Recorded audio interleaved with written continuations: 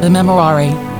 Remember, O most gracious Virgin Mary, that never was it known that anyone who fled to your protection, implored your help, or sought your intercession was left unaided. Inspired by this confidence, I fly to you, O Virgin of Virgins, my Mother. To you I come, before you I stand, sinful and sorrowful. O Mother of the Word incarnate, despise not my petitions, but in your mercy, hear and answer me. Amen. All across the Gulf South, it's 7 a.m. Time to wake up on Catholic Community Media. Good morning. You're listening to Wake Up on this beautiful Thursday morning. You are tuning your heart to the truth. I'm Gabby Smith, along with Damian Collado and David Dawson. Happy Thursday, guys. Hey, Gabby. Happy Thursday. Hey. Morning. Got a little powdered sugar on you there. I'm kidding. You don't. Yeah, we got beignets in the studio this morning. We do. Yes. We do. Nice Compliments of Deacon Richard. Indeed. Will be with us a little later on this morning, as a matter of fact. And more he'll be with us if he keeps doing that. You know, bringing beignets. Shoot. There you go. Yeah, might make him part of the show. Huh? That's right. Today is the feast day, or the celebration of the chair of St. Peter. And you wonder why we celebrate such a chair. Well, there has more meaning than the chair itself, which you'll find out a little later on. But we'll begin with a prayer. In the name of the Father, Son, Holy Spirit, amen. St. Peter, you were a weak and sinful man, but God entrusted you with great responsibility. Please pray for us that despite our unworthiness, we may be open to all that God entrusts in myself, and may we also use those gifts for His glory and the salvation of souls. St. Peter and all your successors in heaven, pray for us. Pray Jesus, for us. I trust in you. Amen. In the name of the Father, Son, Holy Spirit. Amen. Amen. Thank you so much, Damian. We will learn more about the chair of St. Peter later on during our Saint of the Day, but at 10 after, we have some wonderful events in our listening area we will give you details about, and you have been sending us those events as well because you're listening to this segment. So thank you so much to all those who send events daily. We've been posting them on our calendar right now at ccmedia.live. You can check those out. In 18 minutes, Deacon Richard Abbondante will be joining Damian and Dave in the Baton Rouge studio, and he's already enticing them with beignets and his wonderful segment on his call to the diaconate and vocations. He's a deacon over at Saint Jean Vianney in the Diocese of Baton Rouge. In 35 minutes, David Dawson Jr. joins us. He is the COO of Witness to Love, and we talk about marriage and family life on Thursday. Today, he's going to be talking about the need to continue to choose your spouse. So looking forward to that conversation with Dave. And in 48 minutes, Stephanie Gray joins us. She is a Catholic author and pro-life advocate, and she's going to be talking about being pro-life today, the challenges that we face, and also her new book, My Body for You. So looking forward to today's show.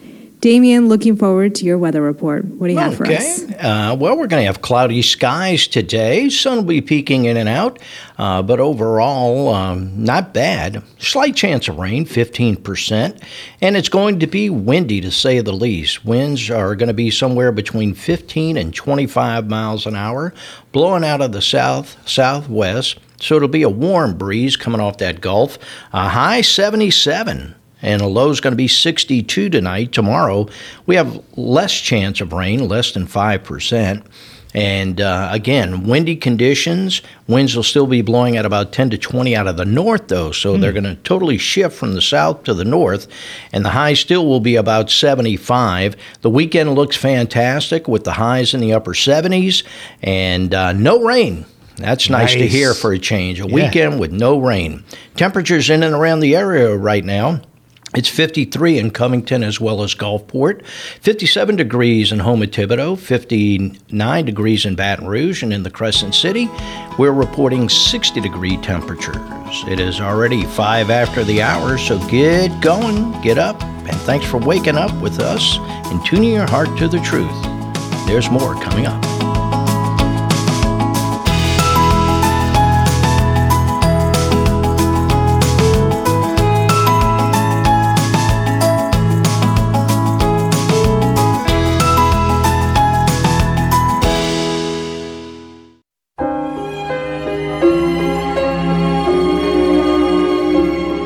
Good morning and a blessed feast of the chair of St. Peter. Today's gospel comes to us from Matthew, chapter 16. When Jesus went into the region of Caesarea Philippi, he asked his disciples, "Who do people say that the Son of Man is?" They replied, "Some say John the Baptist, others Elijah, still others Jeremiah or one of the prophets." He said to them, "But who do you say that I am?" Simon Peter said in reply, "You are the Christ, the Son of the living God." Jesus said to him in reply, "Blessed are you, Simon, son of Jonah, for flesh and blood has not revealed this to you, but my heavenly Father. And so I say to you, you are Peter, and upon this rock I will build my church, and the gates of the netherworld shall not prevail against it. I will give you the keys to the kingdom of heaven. Whatever you bind on earth shall be bound in heaven." We've heard the gospel, and now we reflect. It is significant that Jesus identified the human head of his church at Caesarea Philippi because the pagan shrines there represented the Roman Empire's preoccupation with power, sex, and wealth. In response to Jesus' first question, the apostles answered that the people placed Jesus in kind of the Hebrew Hall of Fame. And when Jesus asked, "But who do you say that I am?" the Heavenly Father prompted Peter to reply, "You are the Christ, the Son of the living God." In response, Jesus named Peter the head of his church when he said, "You are Peter, Petros, and on this rock, Petra, I will build my church, and the powers of death will not prevail against it." Peter then will become the human foundation of the church, but Jesus is the builder that supports the foundation. Then, citing Isaiah 22, Jesus stressed that Peter would hold an office in his kingdom as the chief steward, and in that office he would give him the absolute authority to make definitive decisions in matters of faith and practice. "I will give you the keys of the kingdom of heaven, and whatever you bind on earth shall be bound in heaven, and whatever you loose on earth will be loosed in heaven." This authority to bind and loose is the biblical basis for papal infallibility, because God cannot bind or loose in heaven anything that is false. The change of Simon's name to Peter is also significant because it indicates that Jesus was installing Peter into a new office and task. Matthew then gives the feminine Greek word for rock, Petra, a masculine ending, Petros, as is required in Greek grammar for a man's name. Peter exercised his infallible authority at the Council of Jerusalem in Acts chapter 15 when he addressed the issue of circumcision and the Mosaic law. Peter declared, "We believe that we shall be saved through the grace of the Lord Jesus, just as they will." Peter had spoken, the matter was settled, and all the assembly kept silence. The debate was over. Have a wonderful day. This is Jimmy Sagers. Thank you, Jimmy. Almost 11 after the hour on this Thursday morning, February 22nd. What is it? I know. But our deal is saying January 22nd. Yeah, Threw me well, for a time loop flies. real quick. Computer glitch here.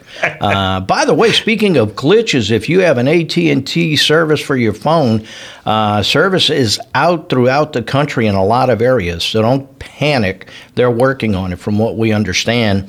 But be patient. And hopefully they'll get that corrected. In the meantime, we have some events we'd love to share with you.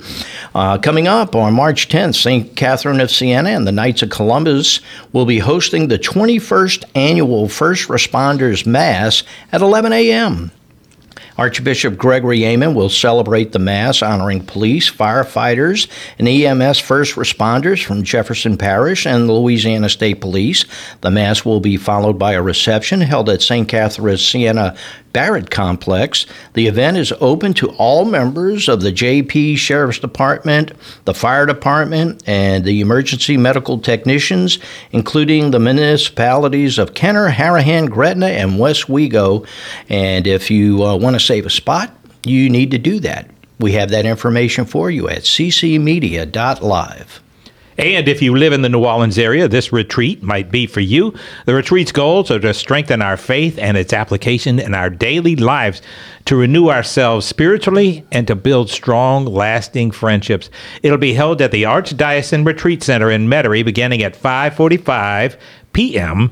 on April 11th, and it includes lodging, single occupancy rooms, all meals and supplies. And the retreat also will conclude Sunday at 11 a.m. Mass, and that's also at St. Catherine of Siena.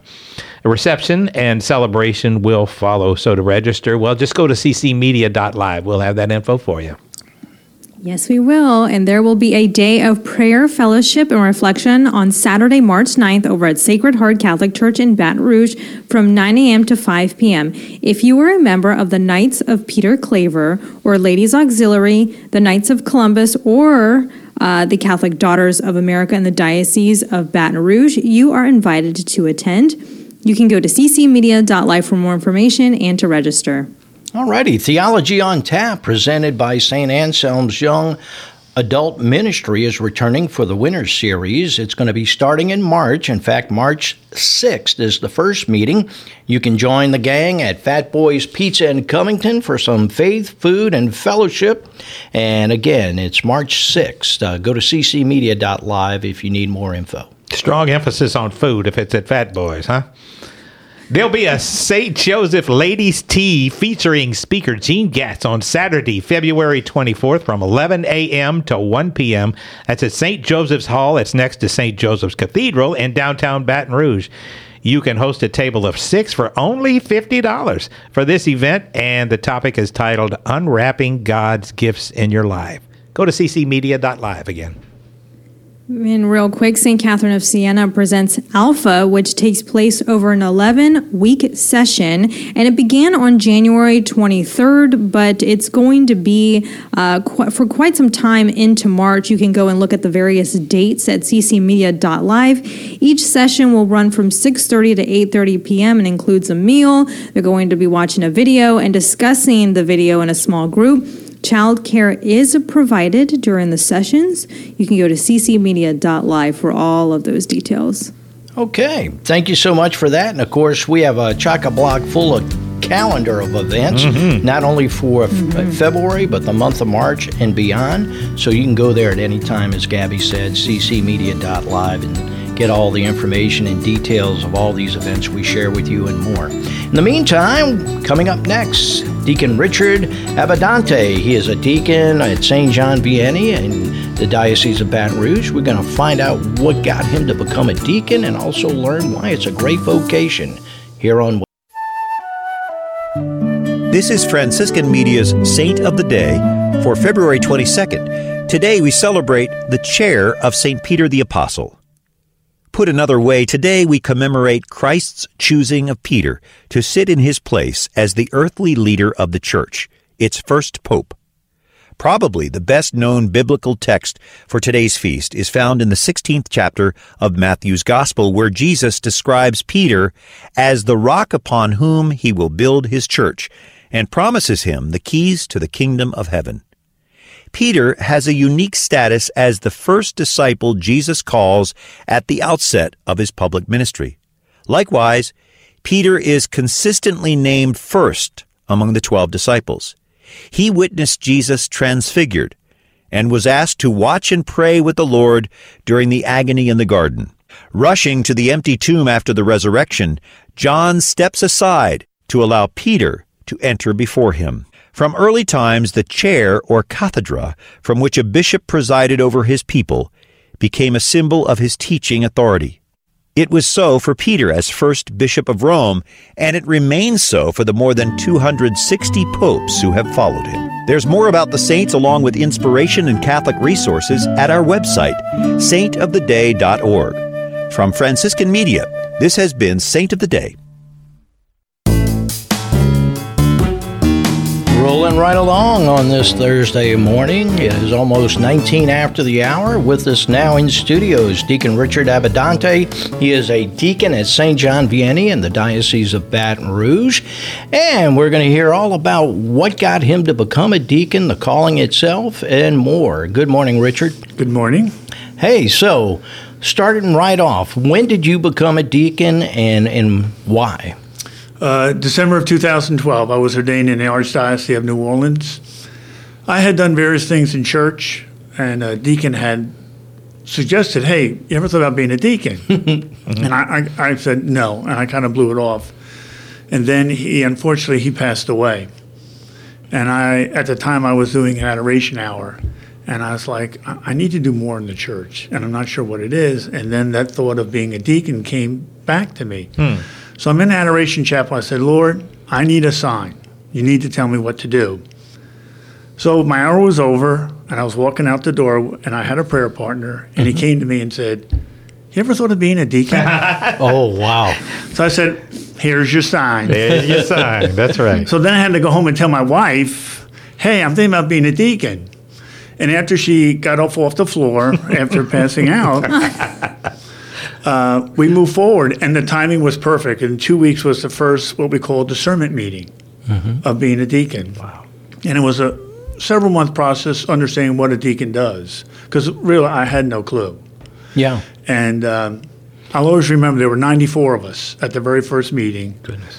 And 20 of us were ordained. Wow. Now, your class made up 20, or it 20. took a while for all 20 y'all to get through the program? No, we were a whole class. New Orleans does it a little bit differently. Yeah. We do it every couple of years. Well, that's fantastic. So here you are being a deacon then, or going to the classes then, totally different than they are now. Oh, totally. So what share with us real quick what you had to go through versus what one goes through now if they want to consider the diaconate program. Well, I think the biggest difference is we try to do a better job of explaining to the men and their spouses, because your spouse is very important. They're a partner. You know, if my wife, anyway along the process, said, no, I don't want to be a deacon, I'm not a deacon. Right, right. Yeah, even up to the very last minute.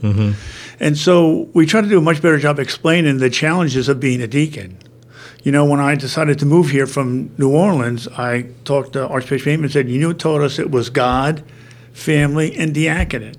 And that's what I'm doing. I'm closer to my old authority here. And so we try to give them a better feel of what is it like? Because you have a lot of classwork. You know, we know more about our faith and how to do a mass and those kinds of logistical things. But in the real world, a lot of people have come to me just to talk to me because I'm a husband, I'm a father, I'm a grandfather, I've worked. And they feel more of a connection, not that they don't want to talk to priests, but they feel a bit more comfortable. Like annulments is a perfect example. I think, in my experience, a lot more deacons handle annulments. Do they? In my experience. Yeah, no, I didn't realize that. But I can see that. I'd understand Very that time-consuming. Yes. Yeah, it is time-consuming. And you understand marriage. Right.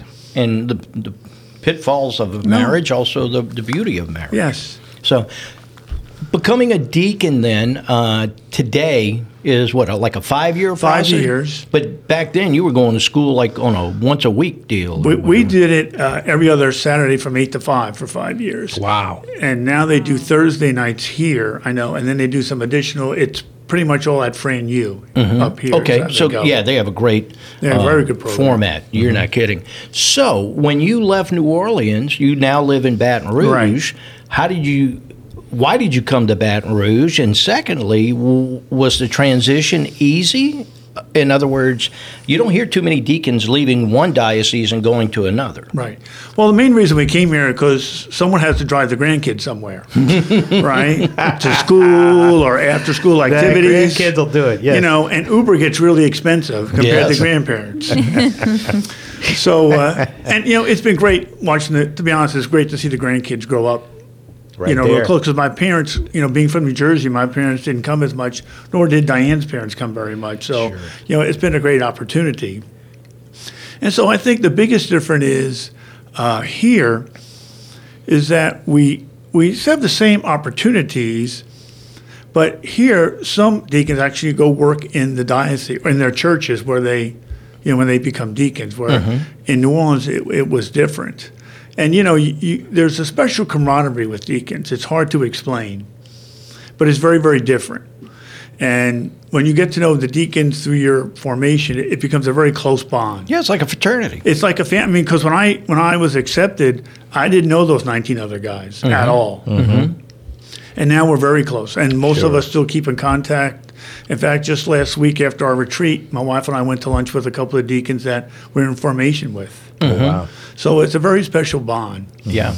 And so it's getting used to the logistics. Oh, you're at this church. Because where I live, I could walk the Most Blessed Sacrament. So I knew they won't put me there because it's too easy. You see, and that's what I was going to ask you. How did they decide what church parish? A lot of times you work in the church parish where you're a parishioner, but not always, right? No, when I was ordained in New Orleans, I was not assigned to my home parish. The church I went to, St. Peter's in Reserve, unfortunately had lost their deacon to his wife's illness.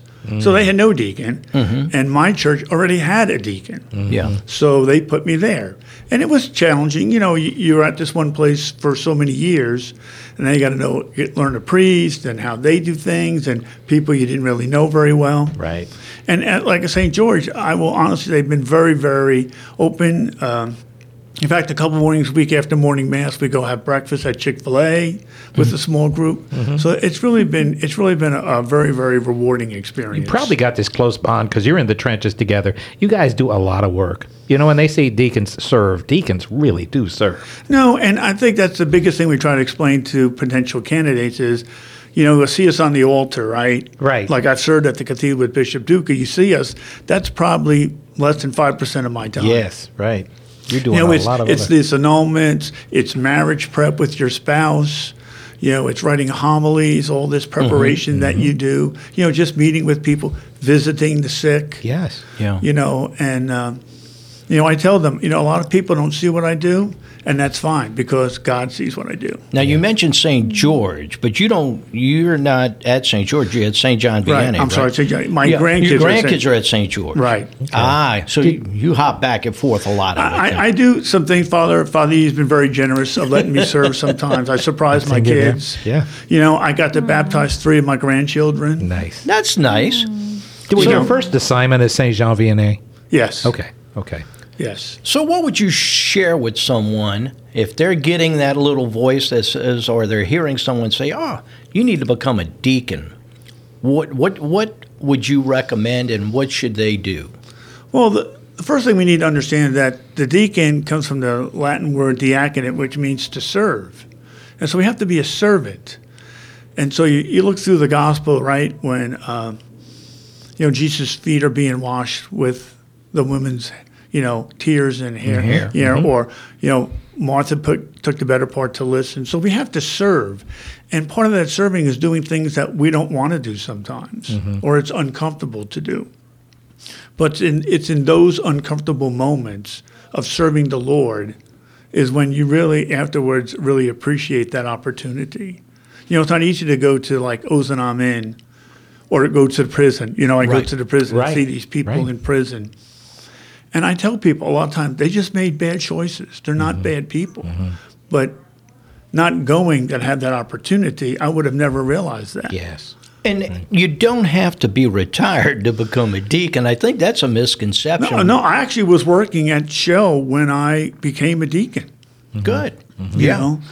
Was it tough? It was very working? hard. Yeah. So that's one thing you do have to take into consideration. Right. I was fortunate. I used to work 4 10-hour days, Monday through Thursday. So Friday I would go like to the VA home. I would go to school. I'd go to prison. I'd do some of my ministries on my day off. Wow. You know, to kind of balance it. And then it just got to be, I can't do all of this. Yeah, it's a lot. You know, and I've been blessed financially, so we decided it's time to step away. Yes. So when one is considering the diaconate program, is there a certain time of the year? I know, like with RCIA, for example, you get inducted to the church on Easter. Is there a waiting period if I want to start because of classes? How's that work? Actually, you need to look at the diocesan webpage, but they have started some discernment meetings for the men, and their spouses certainly need to attend. I was blessed. My wife could attend almost all the sessions with me because, you know, I explained it like this. If I go to Alaska and bring you pictures of Alaska and you've never been there, you'd be like, oh, it's nice. But if you've been to Alaska, like, oh, I remember that place. Exactly. And you know, our faith has grown together. We have much more deeper faith-filled discussions, and we've certainly grown closer because of the diaconate. After your wife came to when she passed out and you told her you were going to become a deacon, how important of a role did she actually play in getting you through? Oh, she was my support. I mean, I could tell, even today, 12 years later. That too, yeah. It has to be that way. When I preach on a Sunday homily, I review it with her. And I was going to say, is she one of your biggest critics / fans? Oh, yeah. And when I see this, okay, that's coming out of the homily. He just scrunched up his face there. Yeah, it's coming out. Or she'll say, have you thought about this? Yeah. I mean, my wife was certainly more faithful than I was when I started the diaconate. And she had been praying for me. Wow. Awesome. Beautiful. Well, we appreciate your service to the church, Catholic Church. I know you're a great deacon over at St. John Vianney. You were with Father Tom as well as now Father Eric. So how cool was that, too? So. Oh, Father Tom. They're both great priests. It's just, their personalities are so cool. It really is. Well, you sound like a cool deacon. Good to meet you. Thank you very much. Enjoy the beignet. Yeah, thank you for that, too. Thank you for those as well. All right. Deacon Richard Abbondante from St. John Vianney Church Parish. We got more coming up. God bless.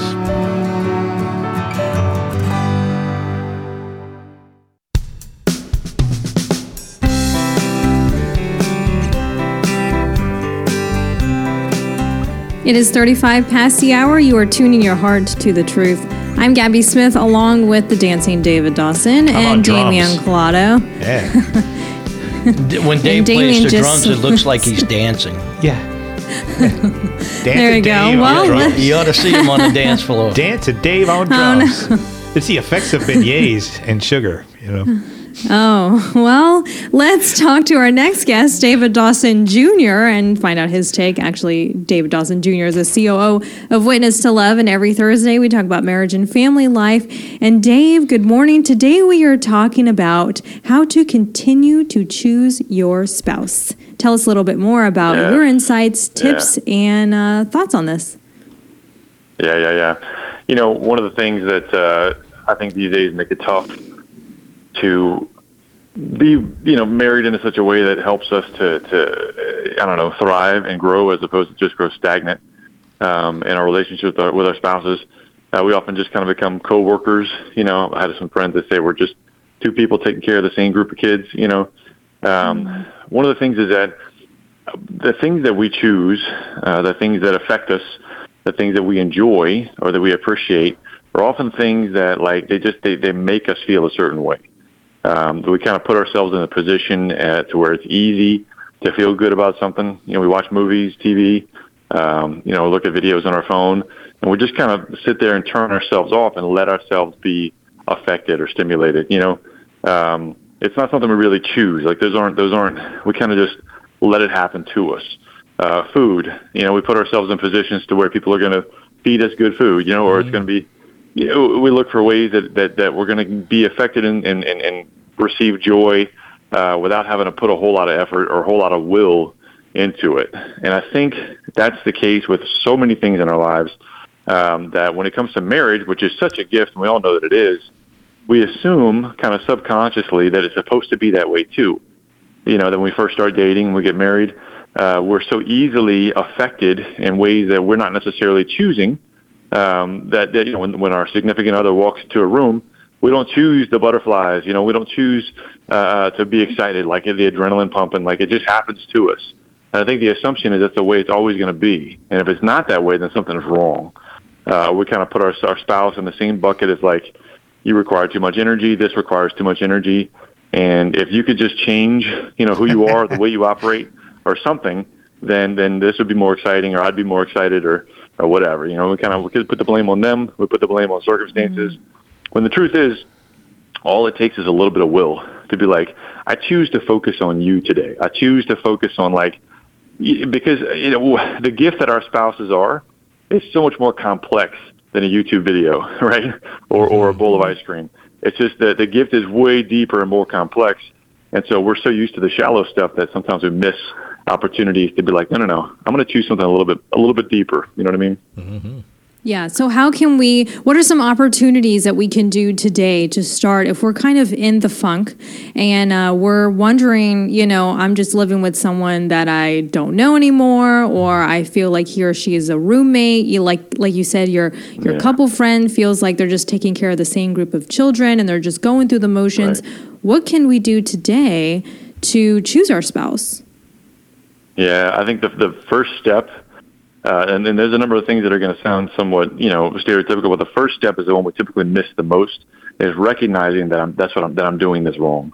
Recognizing that, like, I may be missing out here because I'm not choosing my spouse. I'm not choosing to focus on them and choosing to see the awesomeness that's right here next to me. Now, it's a habit thing, and it's not something that, we need to be afraid of, that if we recognize it, like, you know what, truth be told, in every marriage, we've slipped on this. We haven't used our will to choose to say, because, look, here's the thing, you can't choose to feel a certain way, but you can choose to say, I'm going to stop focusing on everything else and just focus on you and be reminded of what a gift you are, right? And so, for instance, things like date nights, making that happen, fighting for that is important, because typically what happens with most married couples, we're like, yeah, we should do that. And then we just don't. Mm-hmm. Why? Because we don't choose it. The assumption is we're too busy, but we're busy with the things that we're choosing to prioritize, even if it's putting out fires, even if it's important things, and they all are. They're all important, but when we choose it, we say, no, this is more important than all those other things. Mm-hmm. Choosing date night is hard for that very reason. But when we do, it's amazing how this first 45 minutes we're like, all right, well, here we are, two coworkers on a date. But after about 45 minutes, we're like, wait a minute. You are cool. I forgot about this. This is good. I enjoy being with you, but it takes time because we're not in the habit.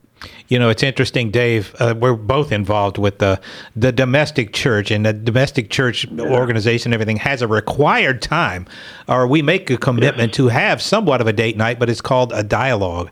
And we really think we talk all the time. And we, wow, gosh, that was a great conversation we just had. It went on for an hour and everything like that. But when we schedule to say, okay, we are going to go deep, we're going to go to that, we do not do that. That takes a lot of discipline. Yes. However, every time we do it, that's one of the most powerful things we've ever done. And of course, we always say, we got to do this more often. And then the next, just what you're saying, and then the next month comes up, is like, yeah, well, we'll get to that. We'll get to that, right? We'll get to it. Yeah. That's right. Yeah, exactly. The assumption is, and we do this for a lot of things, the assumption is I want it.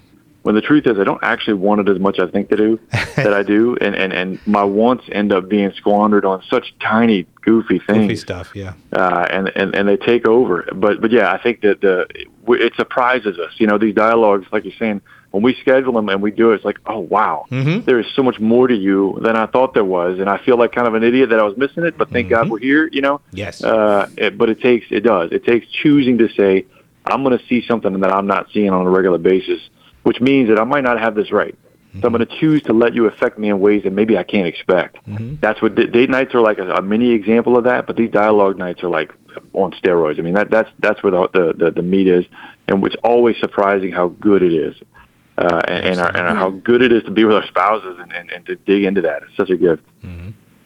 That's so interesting. The one thing that sticks in my head right now are love languages. So maybe saying something like, I'm going to cook dinner today, even if it's just grilled cheese, if you don't know how to cook, or that's something cooking. Simple, it's still whoever cooks usually has a break that night. Or how about I help you do this? Or do you want to go out? Or bringing flowers if they're a gifts person, or even writing a note, sending a text, just something that lets them feel loved and kind of fills their tank up a little bit. Yeah, I think it's another symptom of survival mode that we all tend to be in, and unfortunately, when we're in survival mode, we're not thinking about what would my spouse like. We're thinking about, like, I need somebody to take care of me because I'm dying here. Yeah, Dave. And so that ends up being a huge obstacle. Yeah, isn't it a challenge also because women like feelings, and there's a lot of feelings in what they do, and men aren't quite as emotional, so that doesn't mean I don't love my wife any more than I did the day I married her.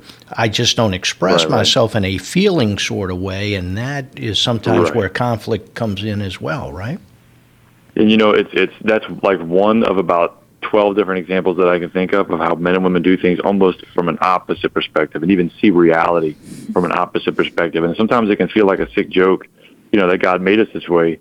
But, the truth is, it's only a problem when I'm focused on me. And like I said, that survival mode issue, what attracted us to our spouses is not, that they're like us, is that they're totally different. And that is mind-blowing. The differences in our spouses is what attracts us, because God made us in such a way that we are attracted to otherness, someone who's not us. And so when it comes to marriage, and especially when we start getting into the grind and the groove, we're just trying to focus on getting through the day. And when I'm focused on survival and getting through the day, otherness is a burden, right? I don't want to have to think about somebody else. I just want to get what I need. And so choosing our spouse requires that I'm letting go of my own survival, so to speak, and being able to focus on I've got, just like when I was dating and I wasn't so focused on my survival, I've got something beautiful and other and mysterious and wild, It still right could next happen, to me. yeah. And I totally forgot about that, yeah. And because it's still true, Yes. yeah. That's right. It is. David Dawson Jr., COO of Witness to Love. You can go to witnesstolove.org to find out more information about Dave. Dave, thank you so much for joining us today. Yes, indeed. Thank you, guys. Just screamed into the mic. Sorry about that, Dave. They were so glad to have you with us. Stephanie Gray joins us when we return from the break. It is 45 past the hour on Wake Up.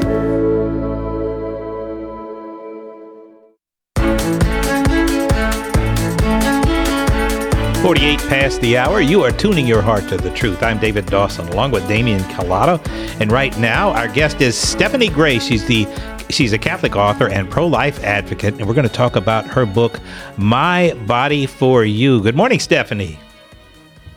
Good morning. Thanks for having me on. Yes, indeed. I love the title of your book, by the way, because, we're always hearing and we're always seeing the signs and the slogans, my body, my choice. And this is my body for you. What a complete opposite. What a beautiful way of putting this thing. Is that why you came up with the title of the book? Yeah, I just was reflecting on this my body, my choice mantra being so self-absorbed and self-interested, and realizing the greatest example of love was Jesus, who laid down his life for us. And we are called to pick up our cross and follow him. And of course, I've always known that, being, raised in the faith, but certainly the last few years when I have become a mother, that has really transformed my understanding of those words and what it means to give yourself for another, and how we're ultimately all called to that, whether biological or spiritual.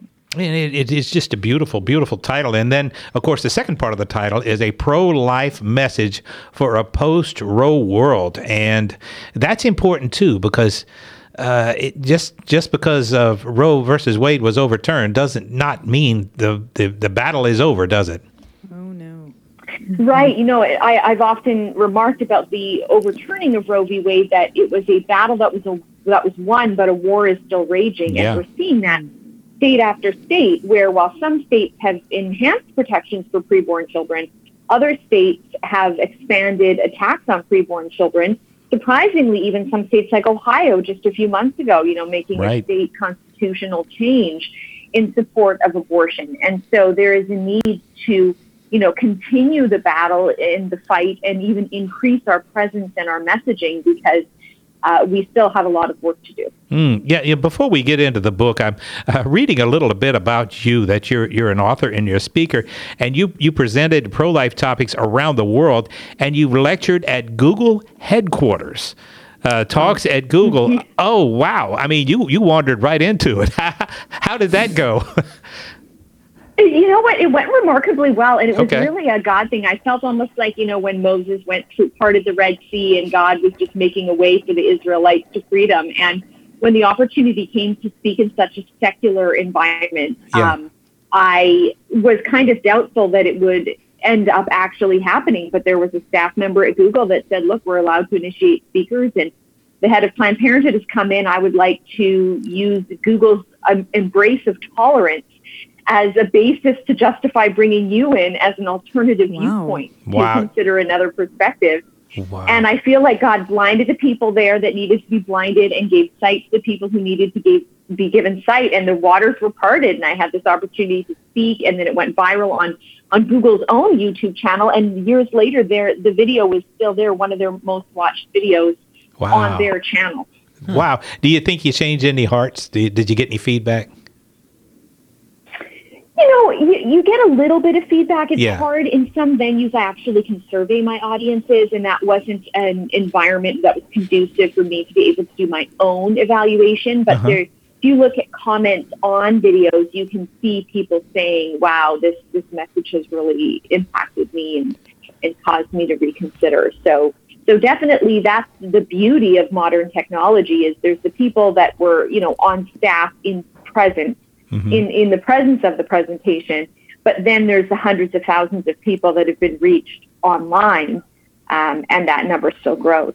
And how you presented it, I'm sure, if this book is any reflection on that, you have incredible, and I don't want to say arguments, you just have statements in these chapters that are very loving, and an example, some of these chapters, what are bodies for, when did our bodies begin, when our bodies become home, when our bodies become crime scenes.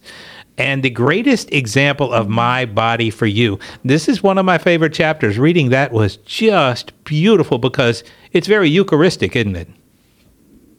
Absolutely. And my own experience, being in the presence of the, transubstantiation and the Eucharistic Mass, I was breastfeeding my 6-month-old daughter. At the exact moment, Father lifted the bread and said, "Take and eat. This is my body given for you. And here is this piece of bread that's to be transformed into Christ's body." And I realized as we are to consume Christ, my own child is literally consuming me. And I am meant to, be transformed as a mother to really say to my offspring, "This is my body given for you." And it starts in pregnancy, but it doesn't end at birth. It just continues well beyond. You really have to give of entirely of yourself for the well-being of another, but that ultimately leads to our flourishing. Yeah. Stephanie, how can we stand strong as being pro-life in today's culture when it's just getting louder and louder? States are turning people who are once pro-life are now pro-choice because they're trying to choose the lesser of two evils whenever it's presented to them. How can we continue to be pro-life, especially when we have some elections coming up later this year? Right. Yes. Well, we need to stand firm ourselves. We need to raise our voices, and we need to connect with what I call the gatekeepers. So those are our pastors and priests. Those are our school principals and people who have access to audiences. And we need to appeal to them to either give us access or give, local organizations and other groups access to reach these people, to give them proper formation, which is what the book is all about, so that we can think properly and speak properly and live properly on this issue. Because the more people we can reach with the pro-life message when it comes to actually how they vote, that will be determined by how they think. And so we need to spend, the next half or so year really focusing on influencing how people think. Yes. Targeting them with, I've heard it once said, weapons of mass instruction. Weapons of mass instruction. I like that. Well, I'd love to hear that coming from the pulpit a lot more, Stephanie. That's wonderful. Well, Stephanie, thank you so much for joining us. And look, a lot of us need to get this book, and this is a good time to get this book with elections coming up and such. It's powerful, but at the same time, it's very, very informative. How do we get this book? Yes, go to the stpaulcenter.com. That's just stpaulcenter.com/mybodyforyou. And if your listeners type in the coupon code 4U15, then they will get a little discount there. Oh, nice. stpaulcenter.com/mybodyforyou. Well, Stephanie, God bless you. God bless the work you do. And I'm looking forward to speaking with you again soon, I hope. Thank you so much. God bless. All right, Stephanie. It's a great book. Yeah. It's good. It's nice. very good. Since the overturning of Roe versus Wade, 89,000 babies have been saved. Isn't that wonderful? Yep. But the battle has become local. That's the important part. Statewide. Yeah, exactly. Each state, Still got 26 states and the District of Columbia to convert. Yeah, absolutely. So let's keep praying. And we're going to wrap up today with a prayer called the Act of Love. In the name of the Father, Son, Holy Spirit, amen. Oh my God, I love you above all things with my whole heart and soul, because you are all good and worthy of all love. I love my neighbor as myself for the love of you.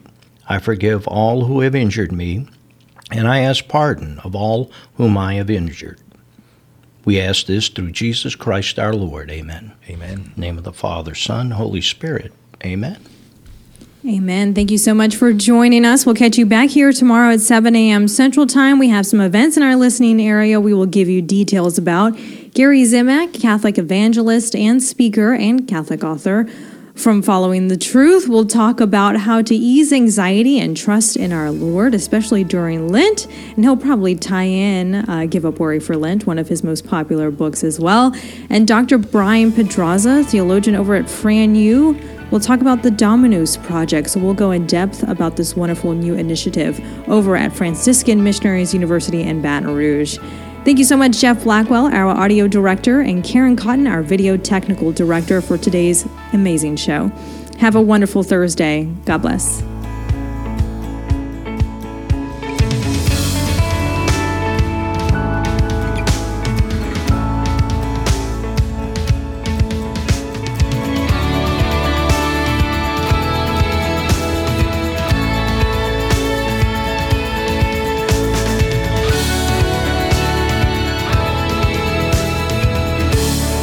Wake Up is a production of Catholic Community Media.